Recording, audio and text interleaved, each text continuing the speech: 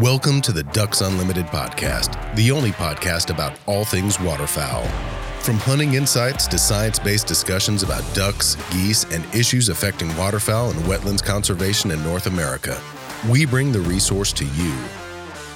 The DU Podcast with your host, Dr. Mike Brazier. We are back with Dr. Scott Stevens, Director of Regional Operations for the Prairie and Boreal with Ducks Unlimited Canada. On the previous episode, Scott introduced us to some of the conservation programs that DU Canada is involved in there in the prairies. And those were the types of programs such as restoration and protection, whether it be through acquisition or easements, the things that we do to put important waterfowl habitat back on the ground or to keep that good waterfowl habitat there. But we're having him back on now to expand that discussion and share with us some of the exciting new programs, whether they be policy work or broader initiatives that they're involved in to help impact waterfowl habitat. So Scott, thanks for taking the time to join us again. Yeah, absolutely. Happy to be here. And let's just give you the floor right here. Tell us about some of the new exciting programs that DU Canada is involved in. Yeah, well, as we talked about last time, we have direct programs that are sort of traditional programs for us that we've been doing for a long time, focused on keeping habitat in place and restoring habitat where there's opportunity to do that. And those are really important. We can use our science to target those in the very best areas that provide benefits to waterfowl. So all of that is great. But the reality is that, as we talked about last time, the scale of the Prairie Pothole region is huge once again. So we need some programs that have broad, extensive reach and impact, millions of acres to have impacts across that broad landscape and really have the landscape be functional and remain sort of functional from a waterfowl standpoint and from a bunch of other standpoints too. So we have a number of programs that focus on that. Maybe one of the first that I'll talk about is across the three prairie provinces. Each of those jurisdictions has wetland policy or is in development of that. So in Canada, one of the differences between Canada and the U.S. is in the U.S., the jurisdiction for wetlands lies at the federal level. In Canada, it lies at the provincial level. So instead of having a broad-reaching federal regulations around wetlands, we have three provincial ones that we have to deal with. So in Alberta, we've had wetland policy in place for a number of years that seems to be pretty functional, requires mitigation if there are impacts on the wetlands, and so we feel like we're in pretty good shape there. We're pretty happy with the situation there. In Manitoba, we just got new legislation last year that we had done a bunch of work on really over the past decade, working with a number of different governments, and the current sitting government finally got that work completed, passed legislation that provides protection for wetlands. By our count, the impact of that would be, millions of acres of wetlands that are spread across Manitoba. So, far-reaching impacts, and that's really important for us too. So it sets the stage and says that, anybody doing anything in the province has to keep wetlands in place, and if there are going to be impacts, they're required to mitigate or do restoration of wetlands in the nearby watershed or somewhere within the province to offset the impacts that they have on those.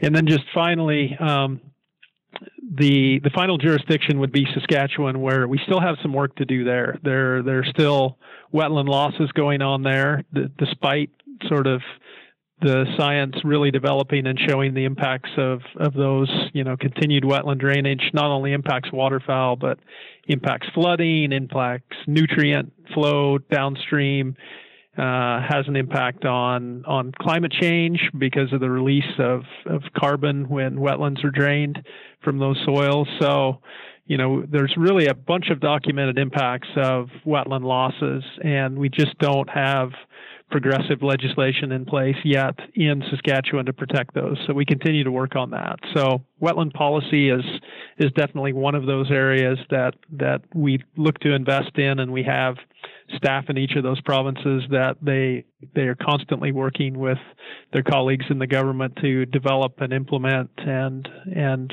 successfully roll out wetland policy.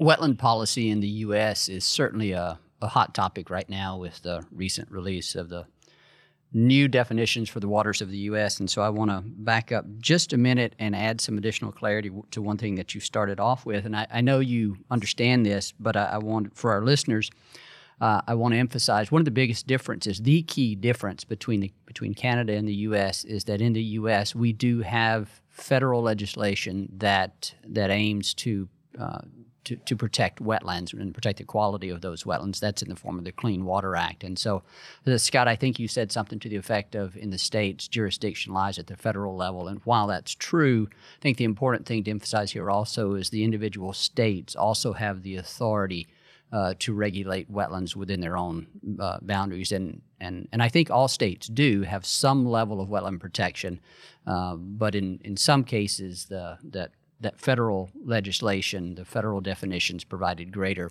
protection than the states did. And so that's a big topic right now.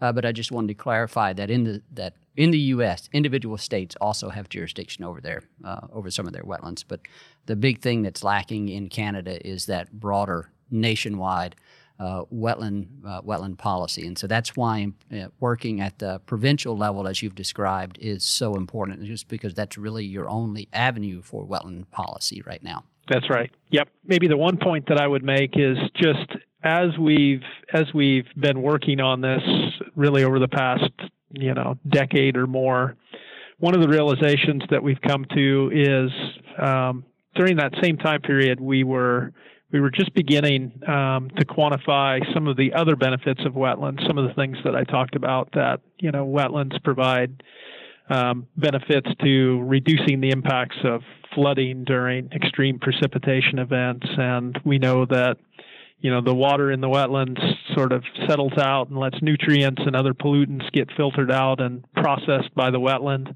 thus cleaning the water. A bunch of those things, we began to quantify those benefits using our science over the past about 20 years. And it was really that information on those other benefits that was really important in convincing provincial governments, in our case, of the value of having wetland policy. Because we were able to talk about those things, translate it to economics, and for example, the discussion here in Manitoba was colored by the fact that in 2011 and in 2014, we had substantial flooding across the province. That in 2011, they estimated it was $1 billion flood, $1 billion cost to the province.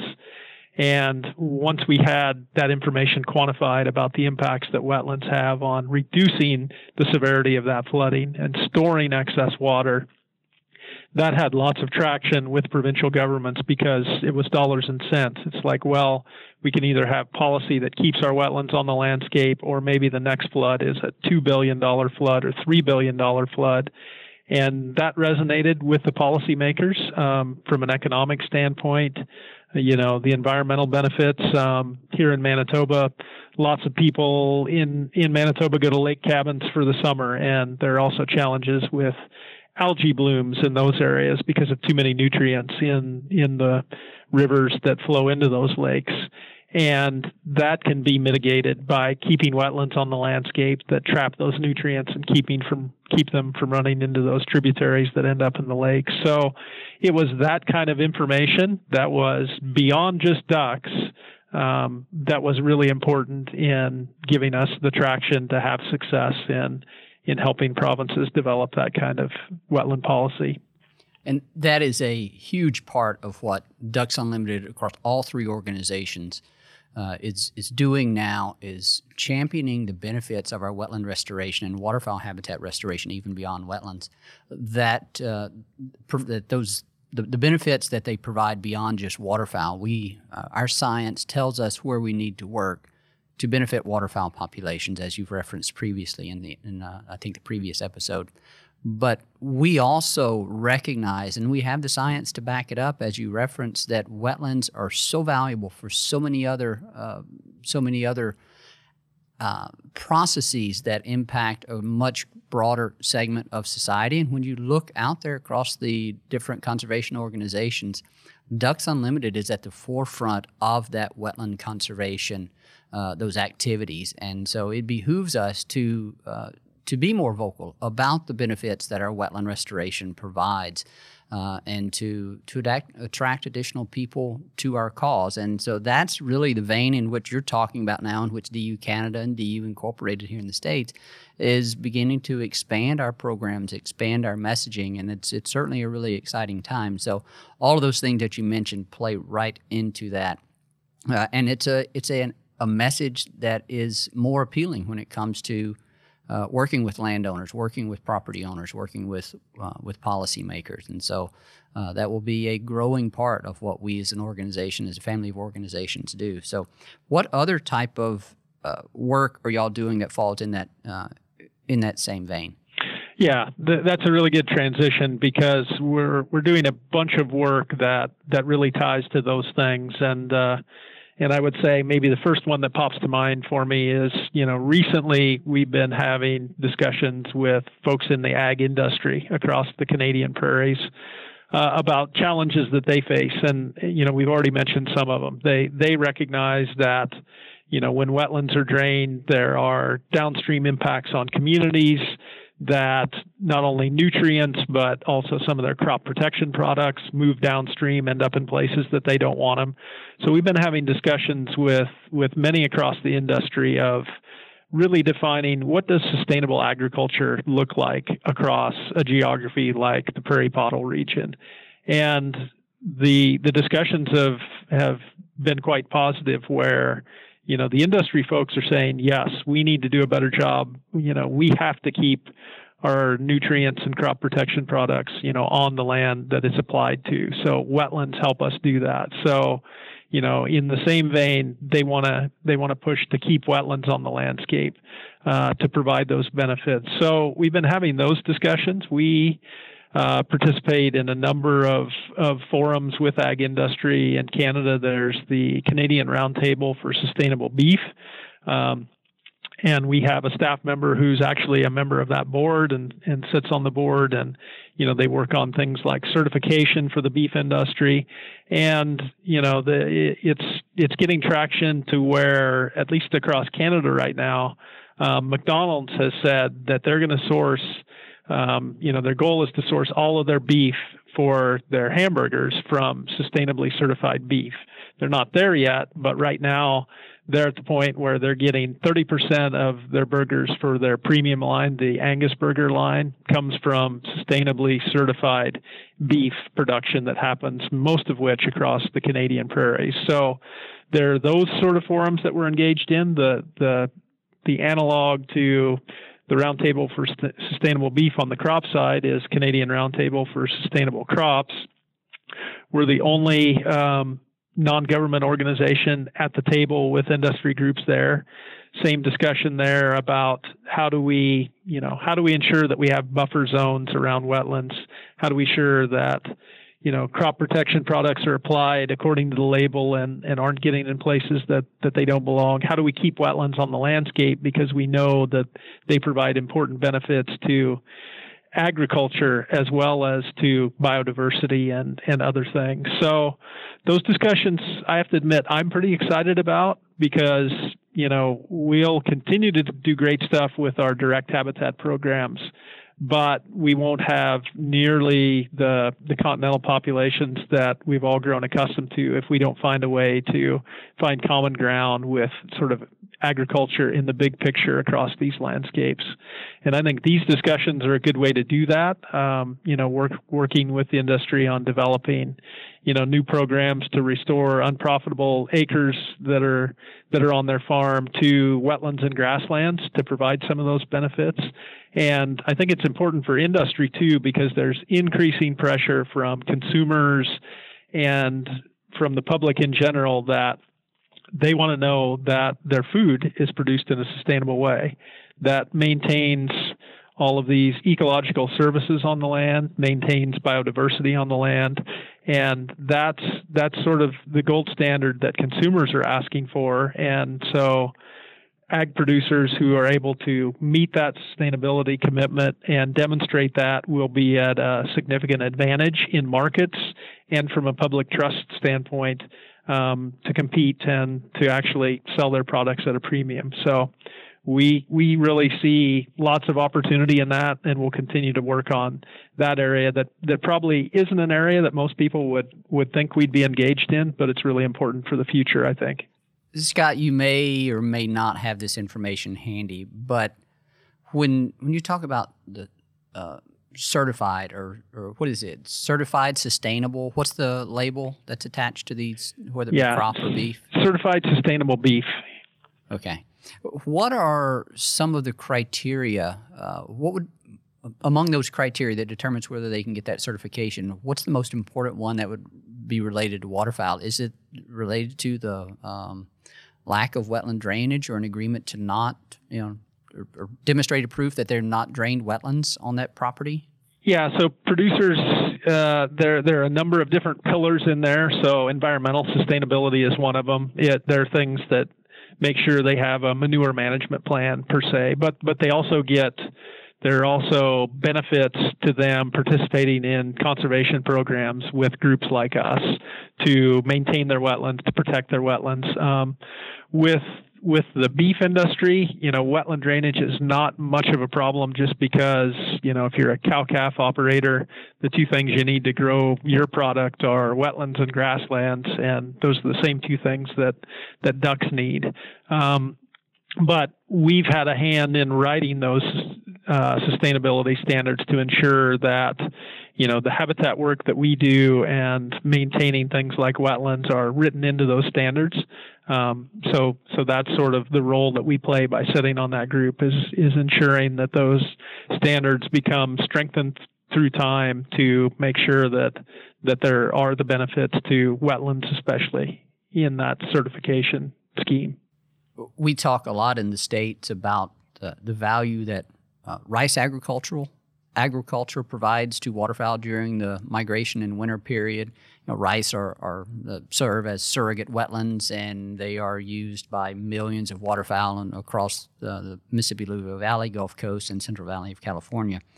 And so we champion that mutually beneficial relationship there. So the thing I just want to emphasize here is that same type of mutually beneficial relationship occurs with waterfowl and beef production, and especially when you start talking about that certified sustainable. So, I would encourage folks to eat beef and support the ranching industry and preferably get that certified sustainable type of beef. I'll confess I need to look a bit closer on that. Do you know how that's marketed, how widely that's marketed, like to an average consumer when I go into the grocery store? Yeah, it's a good question. There's definitely a label and a logo for that certified sustainable that you are starting to see in grocery stores. And I know, I mentioned McDonald's had sort of moved down this path. And actually, in many cases, what we've seen is it is a big player in that game who typically helps sort of set the stage for some of this progress to be made. And that was McDonald's in this case. They said, hey, we're ready to, get as much of our supply as we can as certified sustainable. So they sort of raised the bar and pushed producers to get there because they're demanding that sustainability for use in their hamburgers. And so we saw rapid progress when that happened, but you are starting to see the logo in grocery stores. And I think as we educate consumers about what that means and, what realities that certification comes with on the landscape, that will only grow. And eventually, we hope that will be the standard by which, all of the production of both beef and any other food products that happen across the landscapes that are important for waterfowl will need to meet those certification standards. It definitely looks like the direction that things are headed right now.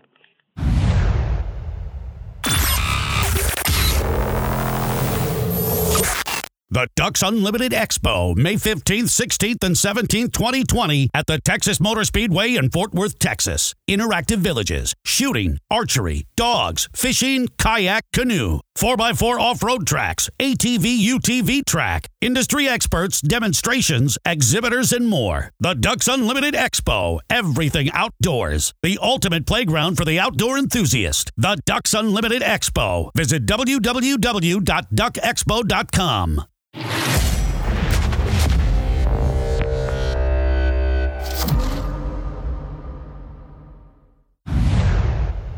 What other kind of programs are you excited about now with respect to DU Canada, whether they be new or whether they be programs that have been in existence for quite some time? Yeah, well, we also have extension work. We talked about the ranching community and, just the common ground with them. We've for a number of years been working to try and say, hey, as we look at that industry, they have the same needs that we do, grass and water. And, the reality is we'd love to see them keep doing what they're doing on all the acres that they have out there, raising cows and producing beef, or even expand the acres that they're working on. So, we've had staff dedicated to working with that industry to, figure out what can we do to help the industry grow and expand. And, that's been new for us, but, we've had success in developing marketing materials to talk about some of the things that we've already mentioned that, from a biodiversity standpoint in the prairie pottle region, you don't find any more diverse areas than wetland grassland areas that are being used to raise cows. That's sort of the epitome of the biodiversity hotspots when you look across the landscape up here. So, we've tried to market that. And when groups like us talk about that, we have more credibility than when the industry itself tries to talk about it. So that's something that we've partnered with them to do. And that's an example of, some of that extension work in trying to figure out how do we support industries that are compatible with the production of waterfowl across the landscape, sort of like you talked about for rice in the South. Yeah, you might have mentioned this, and I just missed it, but you and I worked on a paper together last year, and in that paper you included a reference to grazing clubs, Manitoba Forage and Grassland Association. Is that wrapped up in the type of extension work you just talked about? Yeah, exactly. That would be a specific example where grazing clubs in Manitoba, we have this Manitoba Forage and Grassland initiative where we bring in producers from all across the area, and we have experts come into this facility to present information to them and science on, how to maximize their forage production and, deal with all the challenges that they have from a production standpoint. And, there was a time when we tried to do that, when we tried to, share expertise, but we've found that it's far more productive and successful when we have, the experts, the subject matter experts in the industry come in and share that information with producers. So, we'll have hundreds of producers show up at these workshops or talks where they can interact with professionals, in their arena from across the globe, really, or as those folks are come in to share their expertise. And that's been really successful. And I know that's been something that producers appreciate. So that's been a good example of, one of the extension kind of things. We don't have an agreement, a formal agreement on chunks of their land with any of those producers, but it is changing the way that they do their cattle production and improving their profitability, and that means they will be able to continue to do that on the landscape and have the footprint that they have for maintaining grasslands and wetlands. At those gatherings, do you have an opportunity to talk specifically about the benefits to waterfowl and other wildlife, or is that just sort of left in the background? How do you approach that? Yeah, we definitely have a presence at those workshops too, and we'll talk about the fact that we'll have a little slide where we talk about, we help bring this to you. And by the way, if you want to visit with us about any of our programs, things like conservation easements, those kind of things. And really what we find is that many of these extension programs and some of the other programs that we've talked about earlier, like forage conversion, landowners sort of enter into those and they really sort of test the relationship with us. They may get to know us by coming to the grazing club, or they may do a quarter section of forage conversion with us. And then down the road, if the relationship has been positive and as we build trust with them, then they may come to us and say, yeah, tell us more about that conservation easement. And, a good example of that I have is we had just that kind of relationship in Saskatchewan with a ranching family where we had done some forage conversion with them. They sort of liked the results of that. And then we actually bought only a small quarter section, 160 acres of revolving land in the area that they operate. And they talked to us about that, and the conversation shifted to conservation easements. And once they understood those, they ended up selling us conservation easements on their land. They used the proceeds that we paid them for that easement to buy the neighbor's land, and then they put conservation easements on that, and we ended up with 6,000 acres of really prime, some of the best waterfowl habitat on the continent protected, and it all started with forage conversion. So that's a good example of how there's interplay between some of these programs. We may start with a producer and do some of those things, and if that's all they do, there's really great benefits of that. But many times it leads to a much stronger relationship and engagement from them in other things that we offer also.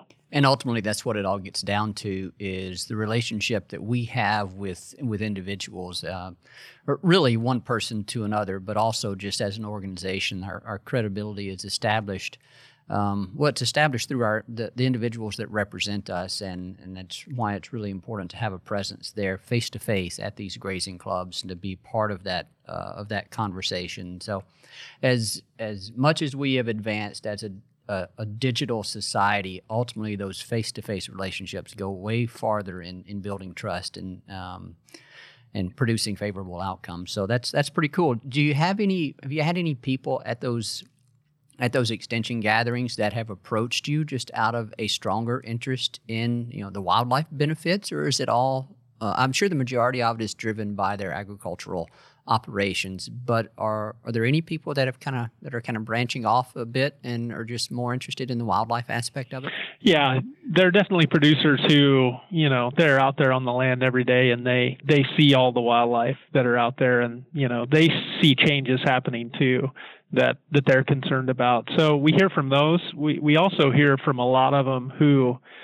just look at their land and they say, I just think that this land should always be grassland. Like, that's the way it's always been when I've operated on it, and I want to make sure it stays that way. So, that's another key point, is many of those producers see conservation easements as a tool for them to maintain their property in the state that it's currently in and ensure that it stays that way. So, we talk about the benefits of conservation easements from, a waterfowl standpoint, but many of the ranchers see those same benefits, and we'll talk very passionately about how, it's a tool that's allowed them to ensure that their future generations get to continue to use that land the way that they do in what they think is the most sustainable way it should be managed. So there are those benefits too. You definitely see that conservation ethic from many of those ranchers that we interact with. I'm sure that's an exciting thing to witness and be part of. Are there other programs that we wanted to talk about? Now, I know winter wheat program is something that DU Canada has been involved in for some number of years now. Yeah, that's one that we've been investing in, both in the U.S. prairies and the Canadian prairies for a while now. We've probably been engaged in that for 20 years now. And originally the idea was the fact that birds come back to nest in April and May, and much of the cropland isn't as compatible with nesting because it's disturbed and cultivated, and there's planting going on in the springtime. That isn't the case for fall seeded crops like winter wheat, or there's new varieties of fall rye that are at play now.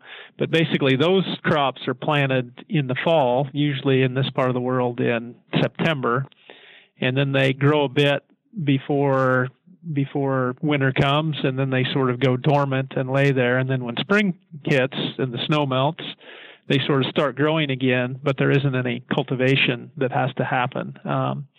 So those are very attractive from a waterfowl standpoint. We did a bunch of science around looking at how many species of waterfowl and how many nests are in those winter wheat fields, and they provide very attractive nesting cover, and birds are quite successful nesting in them. So all good benefits there. So some of the things that we've invested in are not probably what people would typically think of either. We've invested in university research to develop new varieties that are winter hardy and yield more. So, agronomic research to develop new varieties. And we've also worked with some of our industry partners to work on sort of the marketing and the end use of, in this case, the flower, and educating, companies that use the flour on the benefits of, winter wheat and the seed that's produced by that in producing their flour and pasta and all sorts of products that goes into. So, when we were trained as waterfowl biologists, Mike, those weren't things that we probably spent a lot of time thinking about, but, it's sort of necessity is the mother of invention here, where we're figuring out how to engage in those sort of conversations and that kind of research to drive the outcomes that we need to drive to have successful conservation and sustainable waterfowl populations in key landscapes like this now. Yeah, there are probably a lot of our members that aren't aware that we have on payroll across our organizations agronomists, economist, soil health specialist, a whole host of folks, and increasingly those with a more pure wetland science background that are helping us understand the important role that wetlands play in filtering nutrients and reducing stormwater and all of those benefits. And as we've mentioned already, and we will continue to mention this, reference it as long as we do our messaging, that wetlands and waterfowl habitats benefit way more than just ducks, geese, and swans. And it's only smart for us as an organization to champion those benefits and to attract the people that care about those benefits. And so we truly are doing way more than just providing good habitat for waterfowl. And so it's you have to get creative sometimes to accomplish your core message or your core mission. And that's what we're doing. And that's always it's an exciting time to be involved in the organization. We have a lot of different things going on, and you've shared with us a number of those. So Scott, any final words from you? Any final programs that we wanted to talk about at this time? No, I would just echo what you said there and say that I'm excited about those broader opportunities. And, I had a colleague summarize it pretty well recently. He said, for 82 years or so, we've been producing a whole bunch of products with our conservation work, and we've only been selling one of those, which was the ducks. And, now we need to talk about, the carbon value and the flood mitigation value and the nutrient removal value of wetlands and all of those things. And, I would say we already see some successes in selling those broader impacts. I know we've worked with the Coca-Cola Foundation. They were interested in wetland benefits, and they wanted to develop what they called, let me think about this, get the term right. It is water replenishment credits. So they wanted to replenish for every liter of water that they use in the production of their beverages. They wanted to replenish those. And so we worked with them, and now they've invested over $1 million in Canada on projects that restore wetlands and protect wetlands. And, all of those all of those projects deliver huge benefits to waterfowl. But we now see signs that there are other groups that are interested in the other aspects of the benefits that come out of those, and they're willing to pay for it. So, if we can get others to the table who are willing to help pay because they value some of those other benefits, I think the future is pretty bright for the impact that we can have on things that we care about from a duck standpoint too.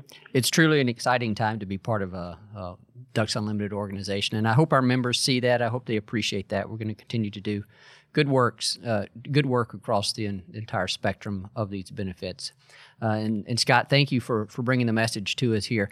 Before we let you go, I want to pivot substantially here. We're recording as I mentioned on the previous episode, the last week of the duck season here at the southern end of the latitude, and it's never too early to start looking forward to next season and in the breeding season, kind of more specifically, to see what you might be seeing in terms of habitat conditions there in the prairies. You're in Manitoba, and so talk with us just a minute, if you could, about what kind of snowfall we've seen accumulate so far. How are the wetlands shaping up there as far as you understand it in Manitoba, and even more broadly, if you have that insight?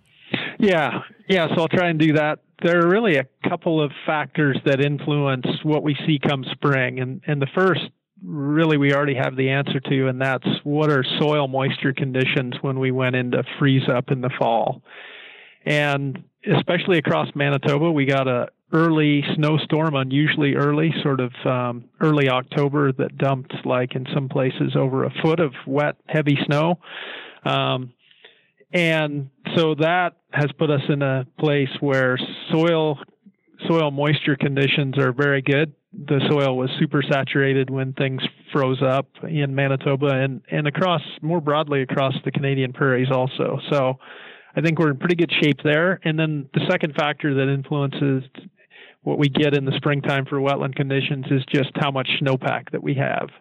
And I would say we're okay on that, maybe sort of in the average condition. It's not like we have a ton of snow stacked up, but there's some.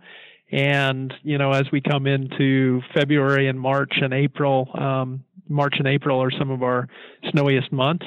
So we still have time to pick up, and accumulate that snowpack that will then, when we get spring and all of that runs off and hits that frozen soil, runs into the wetlands, we should be in pretty good shape. But, time will tell.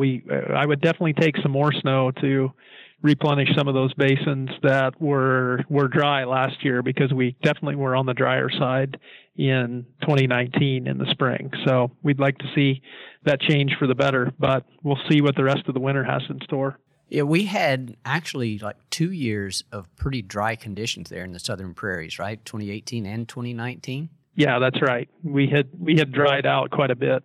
So, and is my memory correct that towards the end of last summer, maybe in the fall, we accumulated a bit of rain? Is that what you were saying, or were we still dry going into the fall? Yeah, that we did get some late summer and early fall rains that really changed that soil moisture. Because the challenge that we can have here is if you have dry soil going into freeze up, you can still have a ton of snow, and when it melts, it all just soaks into the ground. If you have good soil moisture, then that's saturated, and then if you get snow, there's more of it is going to run off the landscape and drop into the depressions that are the wetlands scattered all across there. So you kind of need both those to happen. We have the soil moisture. Now we're just waiting to see how much of a snowpack we end up with before spring hits. Yeah, it takes multiple ingredients to really produce a high-end product there. That's the one thing that we've learned, and it varies so much. We talked about how big that landscape is. That's the thing. No single method that we can talk about here today is going to appropriately capture the wetland conditions as they were last year, as they're shaping up for this spring, to capture those in their entirety. So we just kind of have to be aware of that too. So, well, we'll look forward to April, May, June, when those surveys get underway. We'll start getting some feedback from folks up on the prairies with how wetland conditions are shaping up, and so that's always an exciting time. And if we get good wetland conditions, and if we've got good nesting habitat on the ground, well, maybe we can be optimistic for a good production. That's what we're always looking for. That's right. Well, Scott, thanks again so much for taking the time to join us and for sharing your insights on all the important work that you and your colleagues with Ducks Unlimited Canada are doing there. Yeah, happy to take part. Special thanks to our guest on today's show, Dr. Scott Stevens with Ducks Unlimited Canada, the Director of Regional Operations for the Prairies and Boreal. We also thank our producer, Clay Baird, for the work that he does in getting these podcasts out to you, our listeners. And to you, our listeners, we thank you for joining us and sharing your time with us. And as always, we thank you for your support, passion, and commitment of wetlands and waterfowl conservation.